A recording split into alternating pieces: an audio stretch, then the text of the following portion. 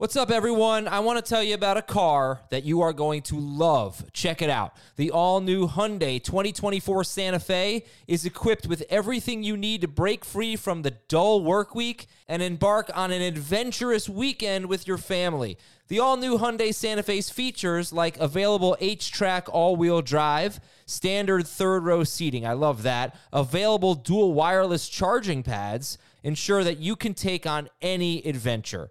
So let's say you're ready to take the family on a camping trip or something like that. The Santa Fe is perfect for you. You've got all-wheel drive. You can load everyone up in the third row. It's time to start being adventurous, and you need the right car, and that's the Hyundai 2024 Santa Fe. Learn more about the all-new Hyundai Santa Fe at HyundaiUSA.com.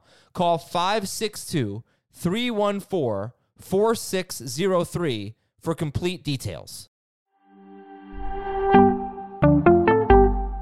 This is Fantasy Football Today from CBS Sports. What a play! Can you believe this? No, I can't. It's time to dominate your fantasy league. Off to the races, and he stays on his feet. This is going to go the distance. Now, here's some combination of Adam, Dave, Jamie, and Heath.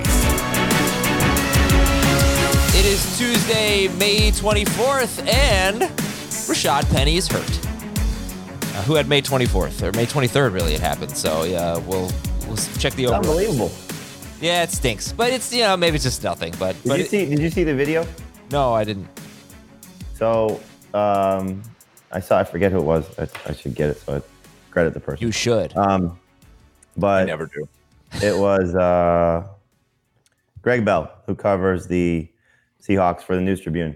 So he tweeted a video of a drill that they were doing, and Rashad Penny's like just standing off on the side watching the drill, and said Penny not taking part in activities because of a slightly strained hamstring. And I was already? Yeah, it stinks. It's just ridiculous. This poor guy. Yeah, it's a bummer. Remember, don't be a jerk on social media.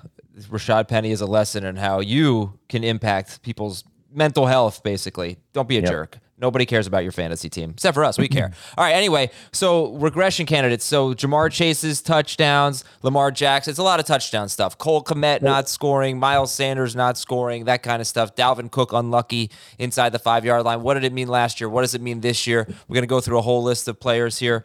Was I a jerk to you on Twitter? No. About the Predator comment? No, that was funny. Oh, When you was I a jerk to you on Twitter Probably. when I made that whole list of all of your worst takes ever? No, that was funny. That was funny. But you misquoted me on at least one, or misrepresented me on the Michael B. Jordan thing, whatever. Yeah. Adam said that watching Predator will make you manlier, and I asked him when he's going to watch it. That's not mean at all. It's very funny. All right, I got a Deebo Samuel stat for you. He's a regression candidate. Finished as a top 3 wide receiver. It's more of like a storyline. His season was cut in half. First half of the season, he was incredible as a receiver. Second half of the season, he really wasn't, but he was incredible as a running back. But, you look at the first half, there were very, very few games where you had Brandon Ayuk playing a full snap share and you had George Kittle healthy. By the time Brandon Ayuk started playing his full snap share, George Kittle got hurt. Deebo was great in that time, but if you look at the last 8 games of the year, the last 7 games of the year for Deebo Samuel, he averaged 5 targets per game. And that was most of the time when you had both Ayuk fully ramped up, because he was kind of in the doghouse at the beginning of the year, playing 90% of the snaps, and George Kittle on the field, and Deebo Samuel on the field. And you're talking 5 targets per game for Deebo Samuel. Heath, what does that stat mean to you?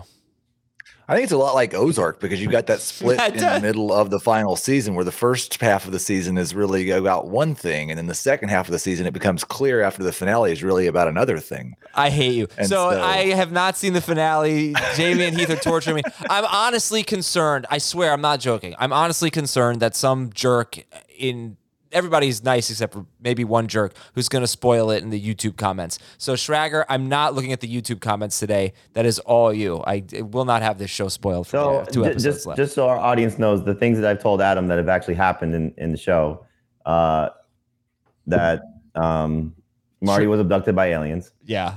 That Charlotte's moved to Canada. Right. That Jonah's now the head of the cartel. I don't like. Can we just stop, please? Just stop. Okay. So yeah. Anyway, what did you think of that Debo stat? 5 targets per game That car accident. in his last 7 games. Yeah, I think if he has the role he had in his last 7 games, I'm even more concerned about regression than I am if you just look at his full season statistics. Because if it's 5 carries and 5 targets per game, that's not probably going to be a very good number one wide receiver, and it might not be a number 2. And Jamie, he's so interesting, Deebo Samuel, because he's unlike any wide receiver we've really seen with his role in the running game, unless we're counting Cordell Patterson. But now he's also getting a new quarterback in theory. So how much regression do you think is coming for a top 3 wide receiver last year? There's obviously some. He's just so good with the ball in his hands that this whole top offseason talking point about his contract situation, his unhappiness. Is it because he was used in that regard as a ball carrier and taking so many additional hits that a wide receiver typically does not take? And so there's that whole group of round 2 wide receivers, at least the guys I expect to be in round 2 that he's a part of, that are really not necessarily a mystery, but there's a lot of question marks surrounding them. You have Devontae Adams in a new team with a new quarterback. You have Tyreek Hill on a new team with a new quarterback. You have AJ Brown on a new team with a new quarterback. You have Deebo Samuel with a new quarterback, and is his role going to be more of a wide receiver or more of a do-it-all threat? And the 49ers seem pretty content making him a do-it-all threat because he was so successful for their team. But will they push back on that because he's pushing back on that? And so it kind of, if you really want to get a wide receiver, a top-tier wide receiver early, it doesn't have some question marks. You take one in the first round of the 3 guys are pretty much locked in that we talked about last week of Kupp, Jefferson, and Chase, and take your chances with those round 2 running backs instead of those round 2 receivers, or, hopefully you get Kelsey or Andrews and you avoid that group if you are concerned. All right, the last 8 games for Deebo, he averaged 5 targets per game and 6.6 carries per game. The bigger concern, I think, is what if it is that Deebo doesn't want to play running back so much, and Trey Lance is quarterback and they just don't throw the ball that much, and Ayuk's playing a full snap share and Kittle's healthy. Well, yeah, right. It's a concern, but also when he wasn't getting a lot of carries, because in the first 8 games of the year, he had 6 carries. Wasn't used as a running back at all, really. He got 10 targets per game. Now, like I said, that was Ayuk not playing a full snap share for most of that. Then Kittle got hurt. But 10 targets per game for Deebo. He was on pace for 1,874 yards on 172 targets. But the question is, I guess, what was the bigger factor? Was it the fact that Ayuk got off to a slow start and Kittle got hurt and the targets were up? Or was it that he wasn't being used as a running back and the targets were up? You know what I mean? I think this puzzle is fascinating, right? Because I don't think Elijah Mitchell can have a breakout season if Deebo's playing as much time at running back, and they're going to work in, Davis Price and to whatever extent Trey Sermon. I don't think that Deebo can produce at the same level if he's not playing running back, if Trey Lance isn't a significant upgrade, or at least on par with what Jimmy Garoppolo's kind of best has been, which, certainly has been good at times. And Kittle can't be the same type of player that he's been if all these other things are working together. Like just putting this all together, Heath for doing projections has got to be a little maddening. For anybody drafting these guys, it's kind of just a roll of the dice with almost all of them, because, we just don't know with how Trey Lance is going to play, his mobility factoring into these guys. Is Mitchell healthy? Is Kittle going to stay healthy? It's just a fascinating team. I find myself tending to avoid the 49ers at cost because, I think just buying into Elijah Mitchell as a 4th or 5th round running back feels a little too pricey for me, especially in PPR. Deebo in round 2 feels a little bit too pricey. I haven't ranked that way, but I just think it's a little bit too risky. And Kittle, round 4, maybe round 5 for sure, but anything early round 4, I tend to stay away from them. So Ayuk and Davis Price and Sermon are the 49ers guys that I tend to find myself gravitating toward in the drafts I've done, but even those guys feel a little, question mark just because you just don't know what you're getting. So this team is, especially if Garoppolo is still on the roster when we get to training camp, I don't know what to make of them, to be honest with you. Okay. Heath, give me a round for Debo, 2 or 3. I would feel much better about him in round 3. Mm-hmm. And when would you consider taking him in round 2, or is he strictly round 3? I would consider taking him in round 2, but I'd rather not. Okay. All right, here's a Jamar Chase stat. So what's the regression for him, by the way? Touchdown rate, yards per catch? Yes. Okay. He had 5 touchdown catches of 50 or more yards. As a rookie, 5 touchdown catches of 50 or more yards. Only 8 players in NFL history, by the way, a little help from Heath and Schrager on this one. Only 8 players in NFL history had more than 5 in a season. The most recent was Antonio Freeman for Green Bay in 1998. So Jerry Rice's career high single season is 5 touchdown catches of 50 or more yards. Randy Moss's 5, and that was also his rookie year. So that's probably going down for Jamar Chase, but and there have been 24 targets are going up though. 24 wide receivers have had 5 in a season. Only a couple did it twice, Jordy Nelson and Jerry Rice, I believe. But the most recent player to have 4 touchdowns of at least 50 yards was A.J. Brown in his rookie year, 2019. He has not had a touchdown of 50 yards or more since. Right. The most recent before him to have at least 4 touchdowns of 50 or more yards was Tyreek Hill. He has not either. Wow. But Tyreek Hill had a season with 5 such catches and then followed that up with 4, right? Is that what you said? Yes. Okay. And I'm now not sure that thing I just said about Tyreek Hill is totally true. Well, I've got 2 different databases here I'm using StatHead, which is a fantastic job. I want to give them credit. But I also have Pro Football Reference, which is associated, but it looks a little bit different. So, okay. All right, well, there were some big plays. I love big plays, but plays that big are hard to replicate, I guess. You just have the proper amount of yardage, and you're like 35 yards. That's what we should be looking for. Anyway, Fantasy Football Today is here to help you dominate your fantasy league all season long, and now you can represent your favorite podcast with official Fantasy Football Today gear only found on the CBS Sports Store. I have a link for it in the episode description. We've got t-shirts, mugs, sweatpants, laser-engraved pint glasses, hats, water bottles, and more to remind your buddies how you got the inside scoop to crush them in your fantasy league. And right now, our listeners will get 20% off their order when they use this podcast-exclusive code. Fantasy Football 20. Fantasy Football 20 at checkout. So you get 20% off your order with the promo code Fantasy Football 20. And it's only for our listeners. Head over to the link in the episode description and shop right now for your FFT gear. Let's get the best shape of his life-o-meter out. We've got another player on there. It's not really a meter. We need something for this segment, though. Best shape of his life list. I don't know. We had Amari Rodgers. Welcome, Mac Jones. You are now in the best shape of his life club. Oh, we can call it that. Best shape of his life club. It did say he lost his belly. He lost I would like to lose my belly also. Belly. And who was it that said he was in the best shape of his life, Jamie? I don't know. Mr. Efficient himself, Kendrick Bourne. Oh, nice. I do know this, and I take issue with it. What? They losing Kendrick Bourne presumably has known Mac Jones for all of about 18 months. How does he know what the best shape of Mac Jones' life is?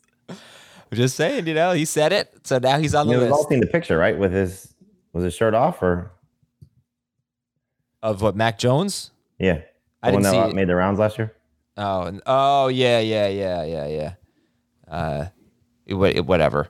Anyway, we're gonna keep adding to the list. Anytime any of you tell me I'm in the best shape of my life. Usually are? You're not. Usually it's God, you're fat.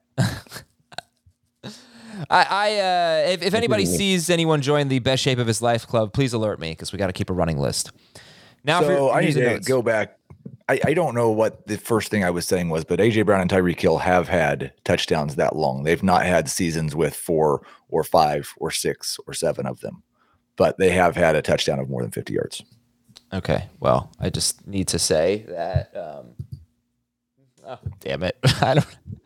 I was trying to find if you play something when I do that, then it really takes away my motivation to correct myself. Heath, there's that one scene in episode 13 where they're running away from the bear. Well, that's just a Jamie stat. Yeah, running away from a bear. All right, news and notes. And they're running probably about 40, 50 yards. Terry McLaurin and Kyler Murray, not with the team for the offseason workouts. Terry McLaurin skipping them. Kyler Murray skipping OTAs. Alex Mack also. Okay, well, that's... I don't hear about offensive linemen doing that too often, but okay. So any big reaction to this, Jamie?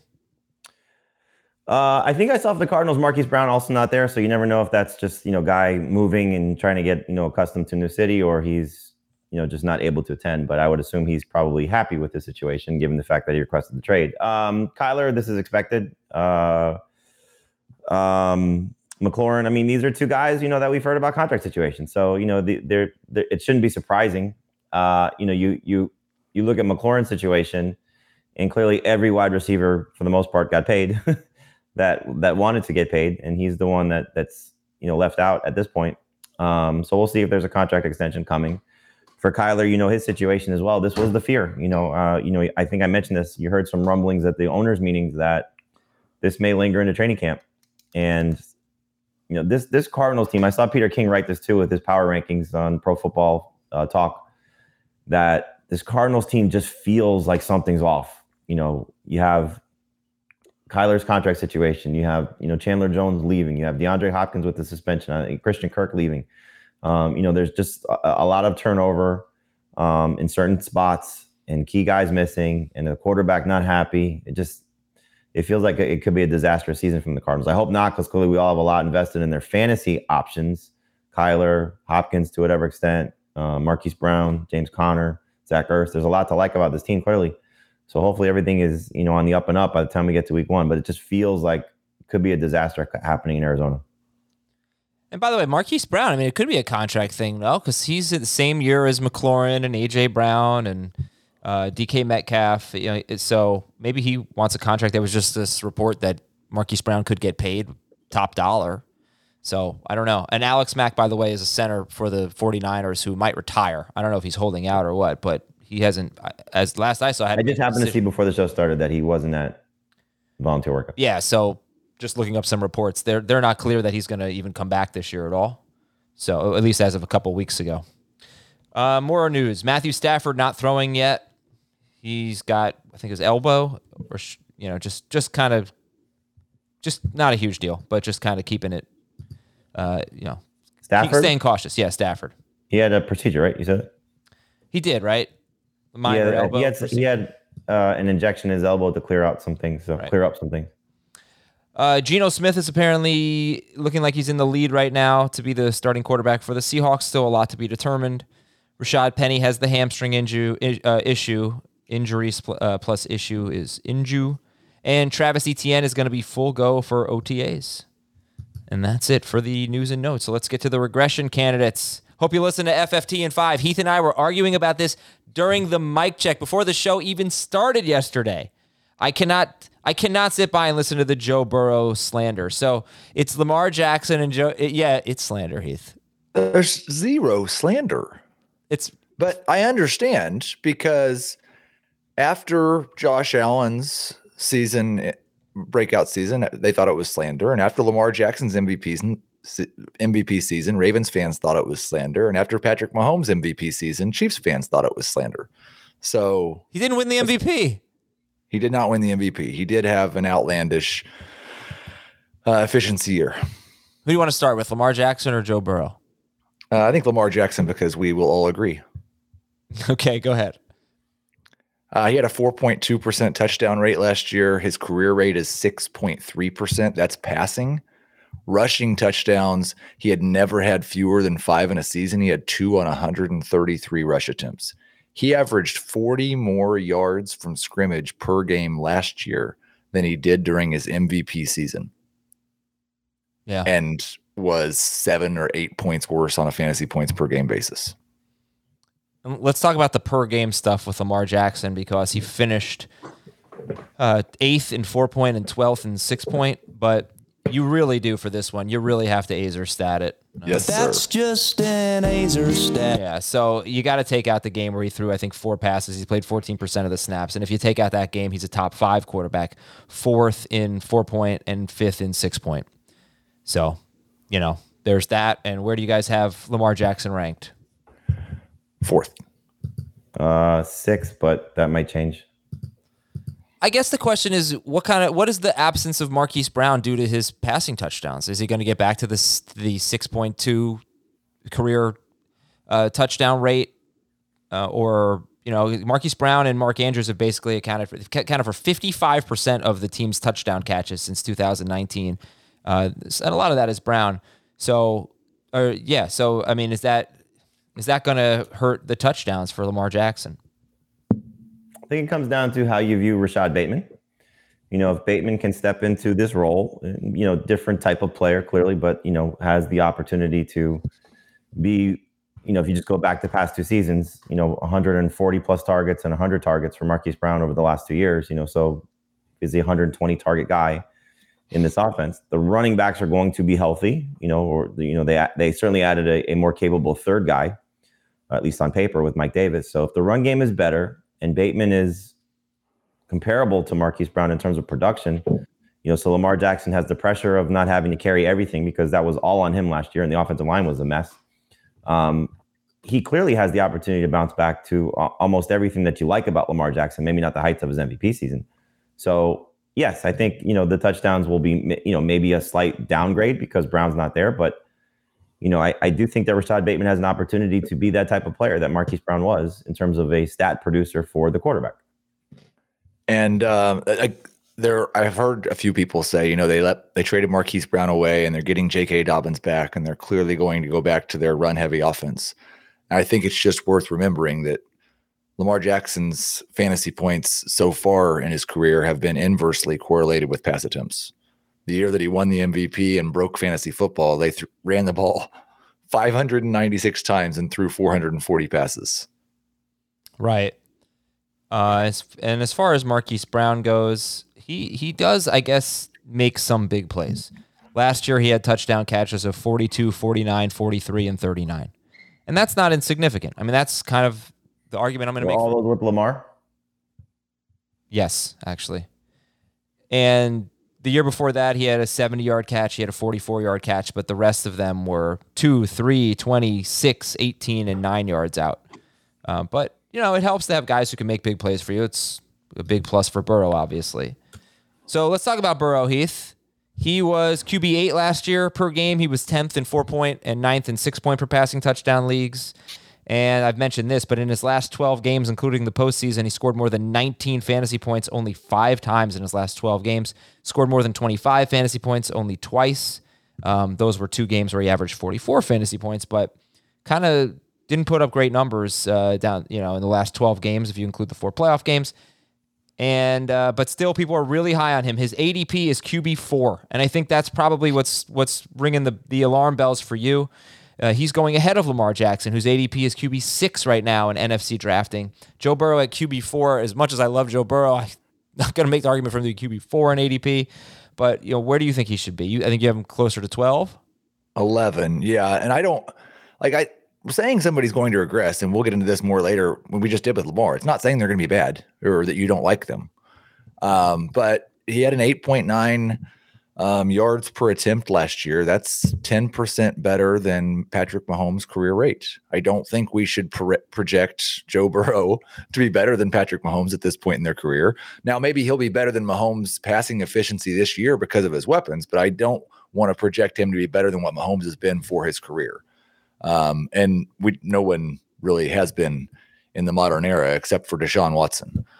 And so he needs an increase of about 3 or 4 attempts per game just to match what he did last year in terms of fantasy production. Yeah. And that was QB8. He'll get it. Well, you also think he's going to double his rushing production as well.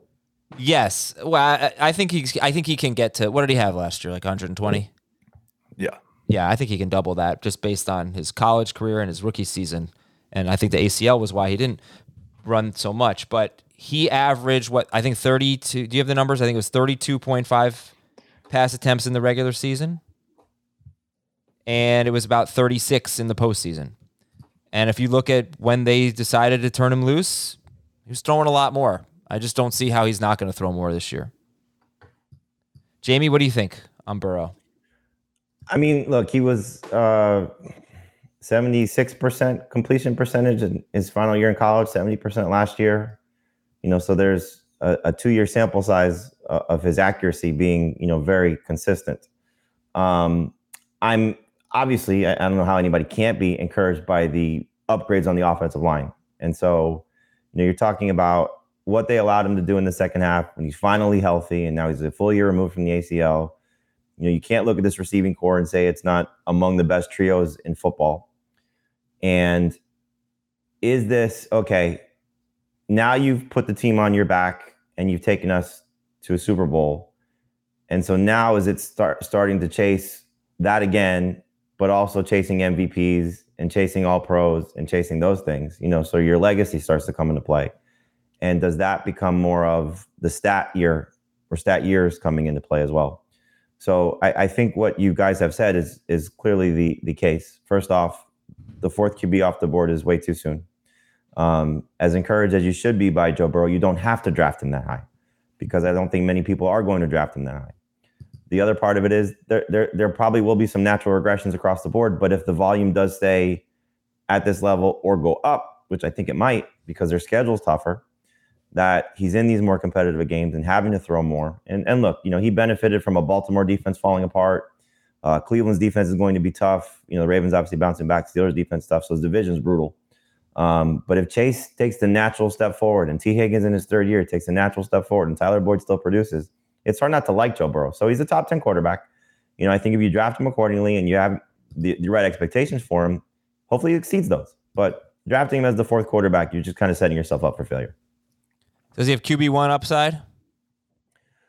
I know I said this on a previous show that I don't think so, but that's potentially with everybody in front of him getting hurt to a certain extent. I don't know if he's going to be a 5,045 touchdown guy with the rushing numbers you expect. Well, he doesn't need the rushing numbers if he has that year. Well, right? True. I don't think he's going to throw it to the level of Brady, to be in the 5,000 club, barring just a disastrous, defensive season and Joe Mixon getting hurt, probably. Can he be, 4,500 and 35 touchdowns, and 40 touchdowns, maybe? I don't know. Well, so last year Burrow was 4,634 touchdowns in only 16 games. So, So it's probably going to take, close to 5,000. Yeah. Right. And he had 2 rushing touchdowns as well. I think he absolutely has QB1 upside in his career. It might happen after he gets paid and they can't afford to have a good defense. All right, we'll take a break. We'll talk about running backs here. We can spend the whole show talking about Joe Burrow. But luckily, we have a few more months for this. I just want to show one of our listeners, our viewers, trolling me right now. News and Notes. Trey says, News and Notes, Bolts sweep the Panthers. Yeah, they sure did. 49 shots on goal from the best offensive team in like the history of hockey, basically. I mean, you mushed the Panthers. Yeah, best team in the regular season. You jump on the bandwagon. Yeah. That's true. I felt, believe me, that's what I thought the entire night. I felt really So the bad. hockey playoffs been good now? They actually have been great. Almost every first round series went 7 games. Yeah. And it wasn't those pathetic 7 games. Has there ever been a bad hockey playoffs?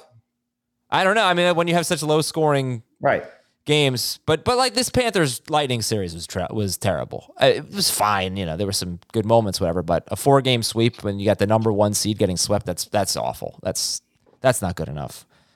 Not as bad as the Celtics Heat series, but no, I'll say not as bad as the Warriors Mavs series, but yeah. All right. We'll come back. We'll come right back. We'll talk about some touchdown regression and other things. Ozark episode 12. We'll be back. Wiggins' dunk on Luka was so special. All right, we'll be right back on Fantasy Football Today. The perfect combination of versatile athleisure and training apparel has arrived. Thanks to the visionary minds of New Balance, Clutch Athletics, and Rich Paul, the designs reflect the heart of the athlete and the spirit of the community. With rising defensive football stars Will Anderson and Chase Young on the roster, Clutch Athletics brings the best innovative gear to all athletes, giving them style and performance on and off the field. Learn more and purchase Clutch Athletics at newbalance.com. Hiring for your small business? If you're not looking for professionals on LinkedIn, you're looking in the wrong place. That's like looking for your car keys in a fish tank. LinkedIn helps you hire professionals you can't find anywhere else, even those who aren't actively searching for a new job but might be open to the perfect role. In a given month, over 70% of LinkedIn users don't even visit other leading job sites. So start looking in the right place. With LinkedIn, you can hire professionals like a professional. Post your free job on linkedin.com/recommend today.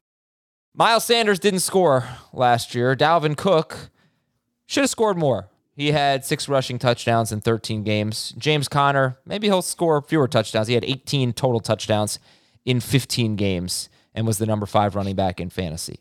So give me the the overall take here on these running backs and their touchdown regression. Heath, Miles Sanders, Dalvin Cook, James Conner. I am more confident in Cook scoring more and Conner scoring less than I am in how many touchdowns to project for Miles Sanders versus Boston Scott. I hate that situation. And it doesn't make any sense to me why it would happen like it has. And in 2020, Sanders had 6 and Boston Scott only had 1. But in 2019, Scott had more than Sanders as well. So definitely Miles Sanders should regress and should score touchdowns. But I do have more concern about him like normalizing as a running back. So I think it could be a situation where Gainwell takes passing downs and Scott takes short yardage. Boy, I don't really think that Boston Scott is a short yardage back. Do you? I mean, I wonder how many of his touchdowns. Those are injury situations. I feel like when Boston Scott scores touchdowns, it's usually because Miles Sanders isn't playing, and it's against the Giants. And it's always against the Giants. The thing for Sanders, first off, his cost is absolutely ridiculously amazing.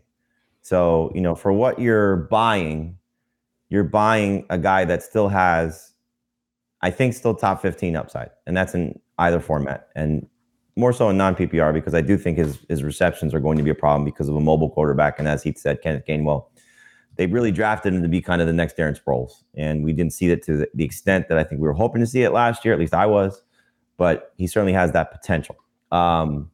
If they don't add anybody else, it's kind of like the Chiefs, the same thing with Clyde Edwards-Helaire. They've kind of told you, I think, what they think of their lead guy is, okay, Boston Scott has proven he could be a good backup, but Miles Sanders should be their guy on first and second down and whatever he does in the passing game.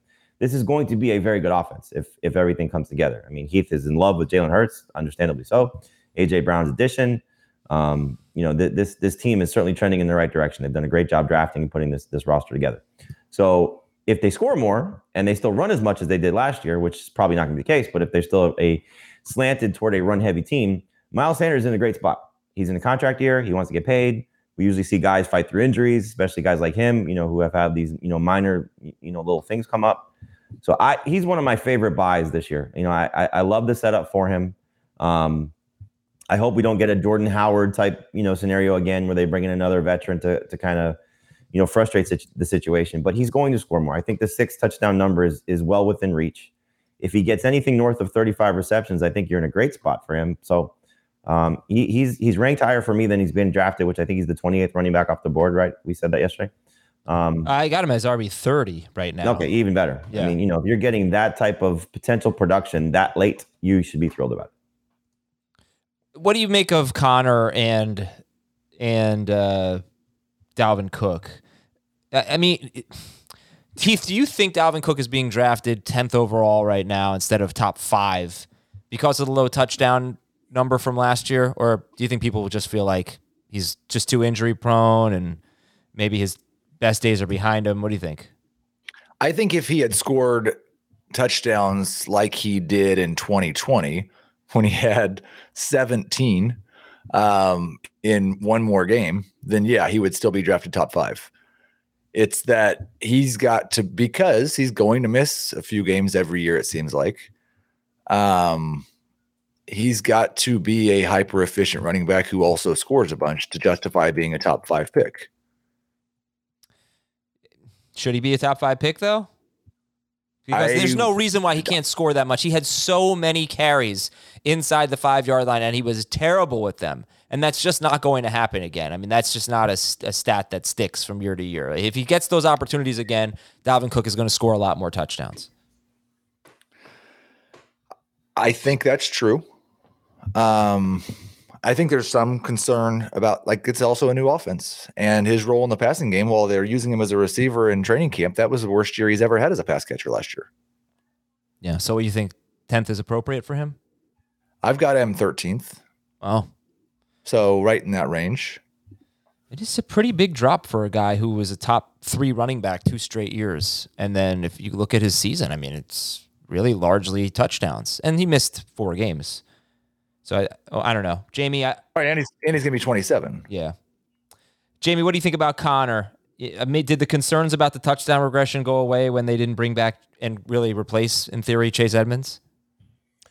Yeah, there's a lot to like about him. Again, I'll go back to what I said, that the Cardinals situation, while it feels like things could go south, if Murray shows up and is fine, and at least you have that. Forget about anything else. If you have Murray, fine. Connor, if he avoids injury, is a top 5 running back on paper, based on what we saw in this offense last year in the 5 games that Chase Edmonds missed. I mean, his role in the passing game was amazing. His touchdown potential, as we saw last year, was fantastic. And the competition, while Ingram and Benjamin might prove to be serviceable Chase Edmonds replacements, one of them, if not both, they clearly show you their faith in Connor right now. So he's in just a great situation. If this offense plays to the potential of what this offense can be, he's a very solid running back to target in the round 2, round 3 range, depending on where he may fall. So he's also, got the age concerns that Heath has mentioned. He's going to be 27 if he's not 27 already. And he's clearly proven to be injury prone himself. But, last year with this team, he put it all together and it was fun to watch. So he's got top 10 upside, if not top 5 upside. Let's see. When did he turn 27? I know it was in May. Could be today. Maybe today's his birthday. No, May 5th. Cinco de Mayo, James Conner. Happy birthday. Okay, so that's our takes on Connor, Miles Sanders, and Dalvin Cook. We good there, Heath, or shall we move on to wide receivers? I'm good. All right. I'm good. All right, so the wide receivers, wide receivers you gave for regression are 3 of the top 5 from last year, including number 1. Cooper Kupp, Jamar Chase, and Deebo Samuel. And I think we covered Deebo Samuel extensively, but what are we supposed to do with that when you just say they're the regression candidates? Tell me what that means, because I know you have 2 of them as, I think, first-round picks, certainly Kupp. Chase, first-round pick for you? Yes, it's 3 different things. I mean, if Cooper Kupp was not going to regress, with him, it's how far is he going to regress? He'd be the number 1 pick if he wasn't going to. But when you have a 28-year-old wide receiver that is 40% better than he's ever been, you should expect that he's not going to be that good in the following year. When you have a receiver like Deebo who does things in a way that's so much different than anyone ever has, you've got to expect some regression back to the mean. And then Chase's efficiency was just off the charts. I think the nice thing for Kupp is that he's shown in 2018 when he was healthy and in 2019 when he was healthy that he's a top 12 wide receiver. And so if you're regressing from one of the best wide receivers ever to a top 12 wide receiver, and you're going to be somewhere in the middle there, it probably still has a really high floor. But you should not expect him to score 16 touchdowns or average 114 yards a game or have 190 targets again. Right. Yeah, I mean, Jamie, for those 2 guys, for Kupp and Chase, I guess, is it fair to say what they don't have over Jefferson is 2 elite seasons? Although I think Kupp had a top 5 finish earlier in his career, but you would like a little bit more of a track record, I guess, of elite play if you're going to take a guy in the top 5. Do you think Jefferson has the best resume when you're talking about these guys as first-round picks? It's certainly a fair conversation. I think going back to when we talked about Kupp versus Jefferson versus Chase, as I said then, it's the first year of Kupp with Matthew Stafford. And so as good as Jared Goff may have been, Stafford's a different kind of player. He's a different kind of quarterback. He's a borderline Hall of Famer if he's not there already because of the Super Bowl win. And so the rapport that those 2 guys showed in year 1, you hope will only get better in year 2 as they continue to have breakfast together and they continue to, develop their on-field chemistry. It doesn't help that Stafford's not throwing right now, but, those 2 guys clearly seem like they're locked in. And Sean McVay, I remember at the owners meeting, somebody asked about the play against the Bucs, and just how there was no concern about calling that play in that situation because he knew that those two guys were going to find a way to connect. And it seemed like that was the case on a week-to-week basis. And now you take away Robert Woods, and you don't know what Odell Beckham is, and we don't know what Allen Robinson's going to, turn into. Now, there's some more changes. I think the loss of Andrew Whitworth, we'll find out how much that's a problem for his entire offense. But I think Kupp is, like you said, is there enough of a resume for him? I trust his resume, with Goff, certainly with Stafford. For Chase, we see players like this. This is superstar potential type of guy, So if the targets go up by any extent with a better offensive line and a better quarterback play, as he continues to progress as well, year removed from the ACL, year plus removed from the ACL, the sky's the limit for both of them. So when we did the show, as I said then, we're nitpicking these guys. So will there be regression? Probably. But to what extent? When Adams, who knows how far he falls? Tyreek, who knows how far he falls? Debo, who knows how far he falls? AJ Brown, all these guys are going through changes. Like the one that might be the safest, aside from Jefferson, could be Stephon Diggs because he's in the same system with the same or relatively same system. Ken Dorsey stepping in for Dable. You just have to look at those four guys essentially and say, I think I know what I'm getting. I feel pretty comfortable with what I'm getting, and I'm going to buy them with top 15 picks. Diggs being the one that goes in round 2. I think it's pretty remarkable to look at Cooper Kupp's career and just to think this. In 3 of his last 4 seasons, per 17 games, he's been on pace for at least 1,200 yards and at least 11 touchdowns. In 3 of his last 4 seasons. That's incredible. And the other year, he was on pace for 1,100 yards and 3 touchdowns in an absolutely terrible season for the Rams passing game where they threw 20 touchdowns, 14 interceptions. But yeah, Kupp, I don't know. It almost sneaks up on you how good he was before last year. But obviously last year was another level. 1,947 yards, 16 touchdowns, 191 targets, and even better in the postseason, where he was on pace for 2,031 yards and 26 touchdowns. Unbelievable. He had 40% of the team's receiving yards in the regular season. What do you think about this strategy? Just in case you get more from the number 2 guy, Allen Robinson, than you did last year with Robert Woods, who was okay, but then got hurt. What do you think about taking both of them? Kupp's your first-round pick. Robinson, your 5th-round pick. You don't reach for him in round 4, but he's your 5th-round pick.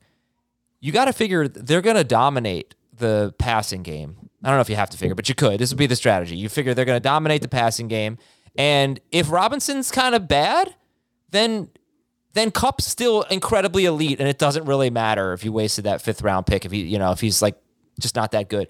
But if Robinson is good and he's worth that 5th-round pick or even more, maybe it comes at the expense of Kupp, but it kind of softens the blow a little bit. You've locked up the clear-cut top 2 guys in the passing game for the Rams, regardless of how the distribution goes. What do you think? I think I'd rather go Kupp and Van Jefferson. Okay. Yeah, or Robinson and Van Jefferson. But I don't want to use a 5th-round pick on Allen Robinson, really. But that's where he's going. I would do it independently of Kupp. Let me see where he's going. That's what where he went in our draft. Gets hurt? We've seen this before. Allen Robinson's going in the 6th round in ADP. He went in the 5th round in our draft a couple weeks ago. He's 65th. So he could easily be a 5th-round pick, but right now, 65th. If Stafford gets hurt, that's a disaster. Yeah, okay, fine. But, I don't play that game.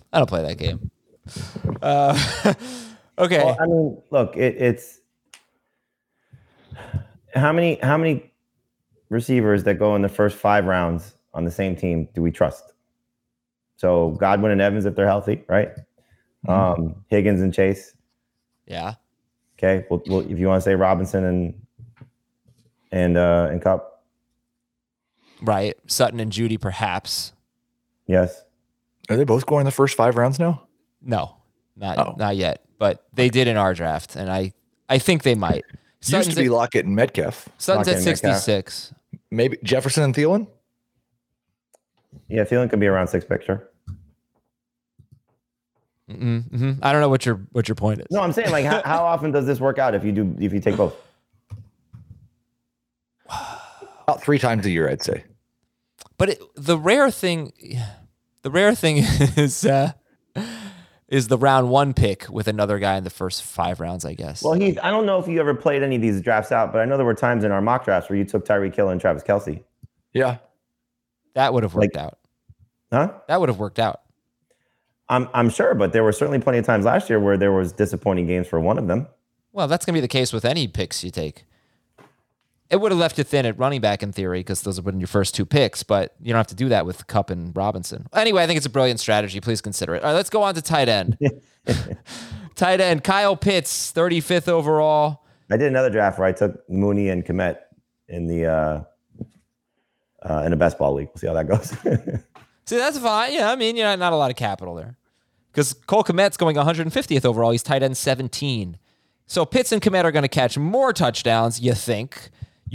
And Pat Freiermuth, fewer touchdowns. He's going 115th overall. He's tight end 11. What do you want to focus on here with the tight ends, Heath? Well, I mean, first off, if Marcus Mariota can just be okay, Kyle Pitts, that just his touchdown regression could be the path to him being a top 2 or 3 tight end. The problem is that you have to draft him as if it's all already happened. Yeah, he caught 1 touchdown last year. Kmet caught none, and Freiermuth had 7. So, all right, so that's Kyle Pitts. I think the biggest thing out of those 3, I would say, is that Kyle Pitts or Cole Kmet and Pat Freiermuth should not be that far apart. Mm-hmm. One's tight end 11, one's tight end 17. Kyle Pitts over under 5.5 touchdown catches. Over. Under. Let's see. When was the last time a tight end finished? Oh, how about what's the fewest amount of touchdowns for a top 3 tight end over the last? Was Waller 3 that year? Years? Let's find out. Last year it was 8. Waller, like 3 years ago. Over under how many touchdowns? No, I'm saying what's the fewest amount of touchdown catches for a top 3 tight end in the last, let's say, 5 years? I mean, Kittle's got to be in the conversation. He never had more than 5. It was Waller had 3. Waller had 3 in 2019, the same year that Kelce had. How about this? Kelce, Waller, and Kittle were your top 3 tight ends in PPR. They had 5, 3, and 5 touchdown catches that year. The last 2 years, though, it's been 8. 2018, it was 5, George Kittle. Okay, it can be done. George Kittle is living proof. And Kmet over under 4.5 touchdowns. Over. That's a good number. I haven't projected at exactly 4.5 touchdowns. Push. Would it be crazy to draft him ahead of Pat Freiermuth? Does anybody have Kmet ahead of Freiermuth? Yes. No. I have 1 spot ahead in full PPR. Okay. I can see myself changing that too. You guys ready for some emails? Oh, yeah. Oh, Not yeah. doing kicker regression? No kicker regression. Just some emails. Fantasyfootball@cbsi.com. This is from Mark in Colorado. Go Rockies, I guess. Dear, that team too? I'm not going to mush them. No, I have no interest. Are the Avalanche in the playoffs? Oh yeah, they're the best team, I'd say.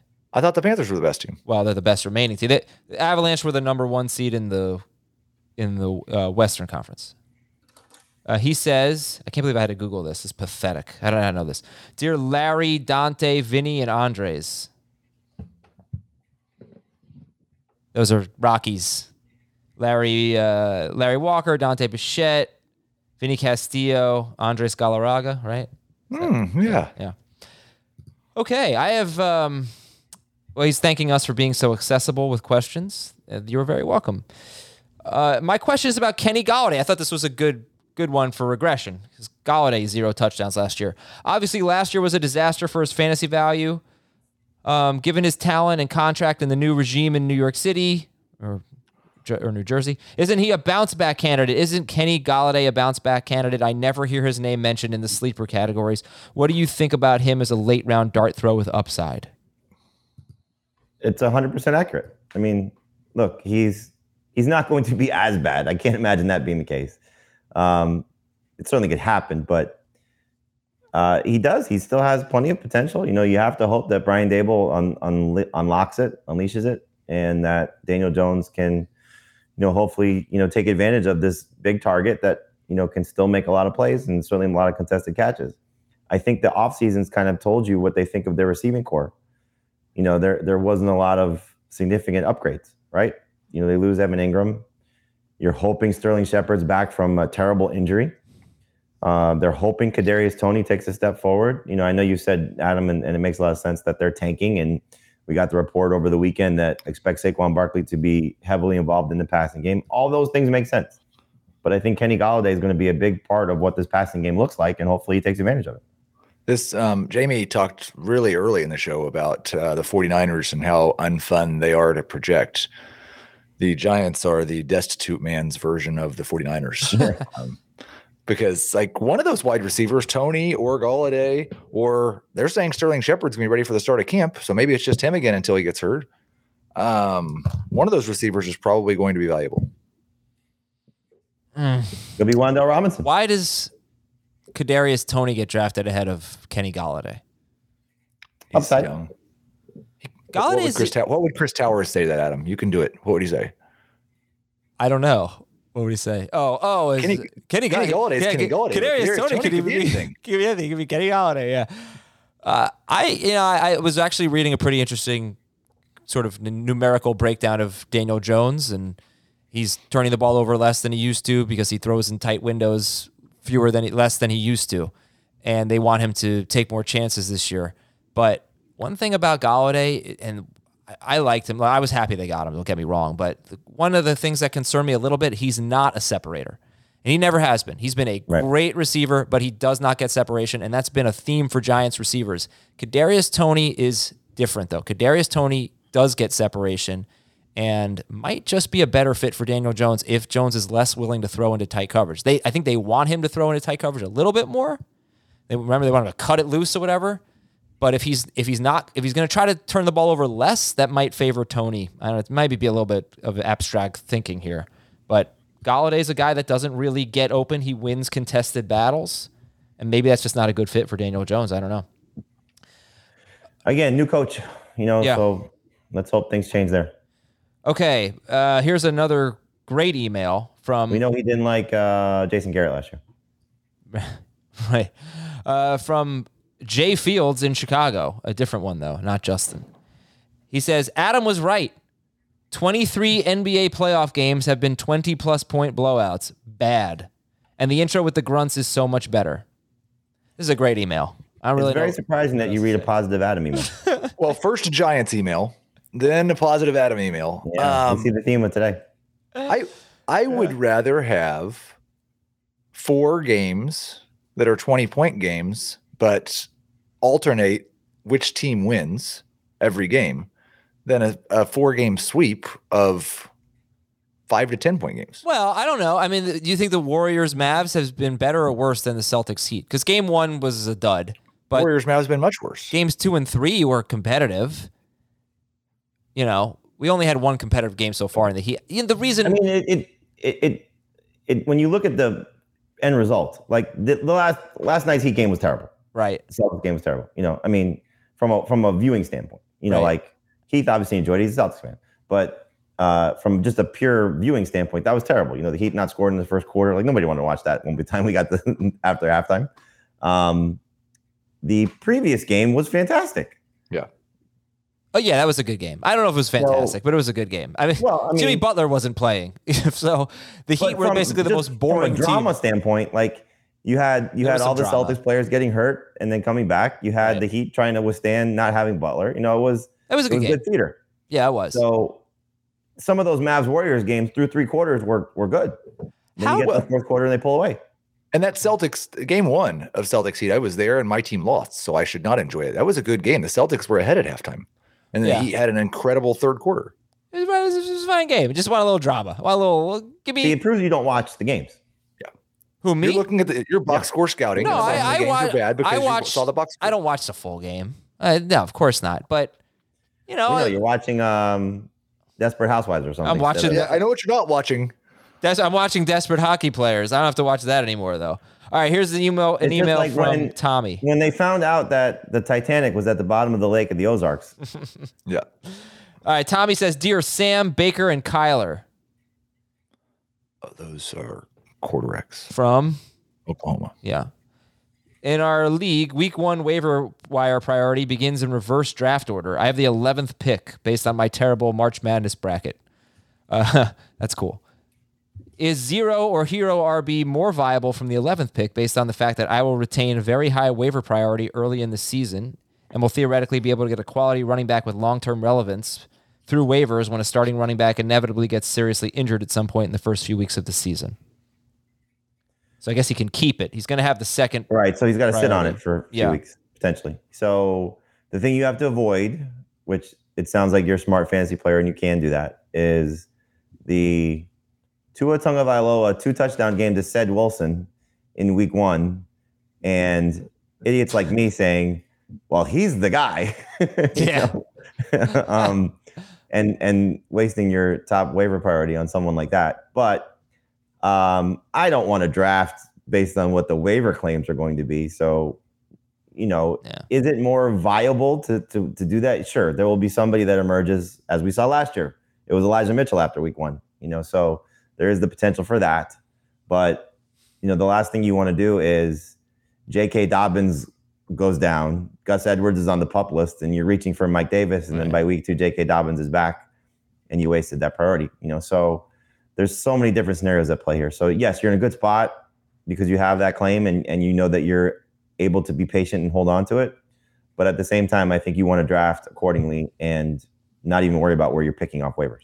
I would say Zero RB is much more palatable from this spot if Kupp, Chase, or Jefferson is there with your 11th pick, because then you could take one of those guys and then you take Andrews or Kelsey at the start of the second round, and that's a fantastic Zero RB start. But you wouldn't be doing that, though, based on your waiver claim. You'd do that anyway. Right. Yes. Okay. All right, guys. So thank you very much for your time. I need help with one more thing. You guys fans of The Big Bang Theory? Of course. One of the best sitcoms in television history. Don't you think they would have, you're just missing out, Jamie. Don't you think they would have a clever title for regression? I'm thinking The Regression Profession. What can we name our show that Big Bang Theory would do? Because that's all their shows are. You know what I mean? You know their titles, right? So it's like I'd just like to see, and we should have some connections to this. If we could get Sheldon on to explain positive regression, and you could just ask him some questions about regression, that would be a fun episode. The Barbarian sublimation, the Griffin equivalency, the Euclid alternative, the Cooper-Nowitzki theorem, the Panty-Pinata polarization. That's the kind of thing I'm looking for here. I think The Regression Profession is the title of today's episode. What do you think? Okay. We're teaching people about regression. I think you should leave these things to the professionals like Ben. We did not come up with the titles, big guy. We did not do the thing you said you need to do. What thing? Oh, the positive regression thing? We never explained anything about that. Regression can be positive or negative. There it is. It's not called progression, right? It's not called progression. Okay. You're not regressing and going backwards. We're going backwards towards the mean. That was well said, not confusing. I say my belly is regressing. No. That would be no. It's not. No. You wish it were. All right, we're getting in the best shape of our lives, and we'll talk to you tomorrow on Fantasy Football Today.